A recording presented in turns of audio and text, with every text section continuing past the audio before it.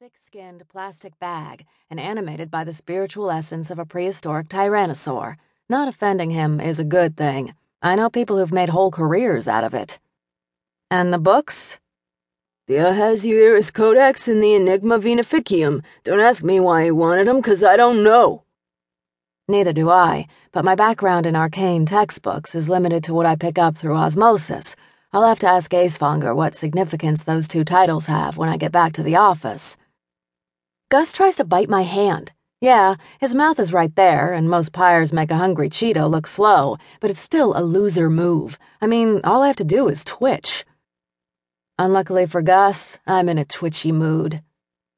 His skull slows the bullet down just enough that the slug only ricochets 4 or 5 times off the walls. After all, we're in a big metal box.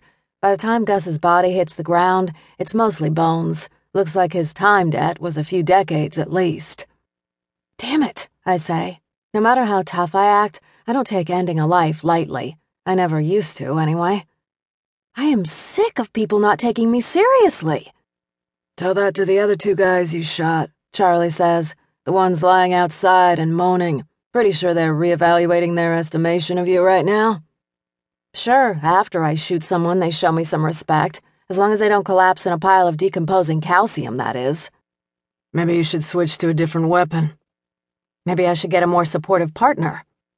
Yeah, I hear there's a long waiting list for that. I give him the finger, which seems to be universal no matter which universe you're from. He ignores it, which is also standard. We go back outside, it's the middle of the night, and call an ambulance for the 2 muscleheads I shot. One's a pyre, the other's a thrope. He's still in half-wear form, a large, wolf-headed guy dressed in cargo shorts and a Hawaiian shirt. Thropes can't talk when they're in wear form. Their mouths aren't shaped right for it, but he's giving off this continual high-pitched whine that's really getting on my nerves. I believe this is yours, Charlie says. He holds up what's left of a deformed silver slug between thumb and forefinger. Where'd you find that? About 2 inches into the hole it made in my chest, and my shirt, and my lapel. Charlie dresses like a private eye from a Raymond Chandler novel, right down to the fedora, but his suits are always immaculately tailored. He appreciates getting holes in them about as much as staining his alligator skin shoes with raw sewage, which is how we'd started the evening.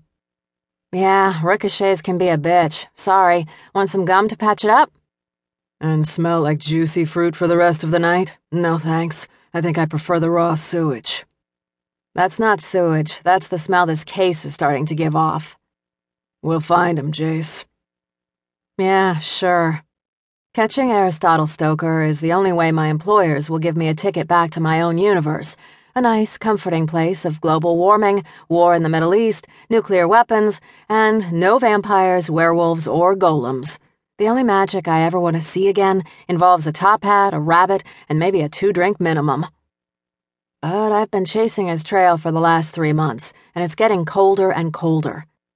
What makes things even worse is that the number of cases I'm being asked to consult on is steadily rising, the consequences of Stoker disseminating a viral video with nasty long-term consequences. Yours truly managed to reverse the immediate mummification effect, but many of the thropes and pyres who are exposed are showing varying degrees of mental instability. Until now, the supernatural races of this world have been immune to insanity. As a result, they have very little experience in dealing with it.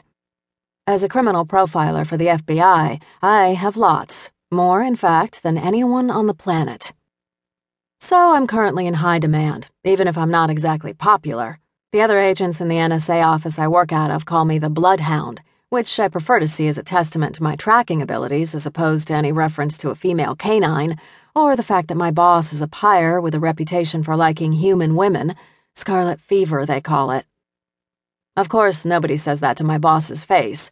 David Cassius might look like an 18-year-old blonde surfer, but he's so old his time debt might actually cause him to fossilize if anyone manages to stake him.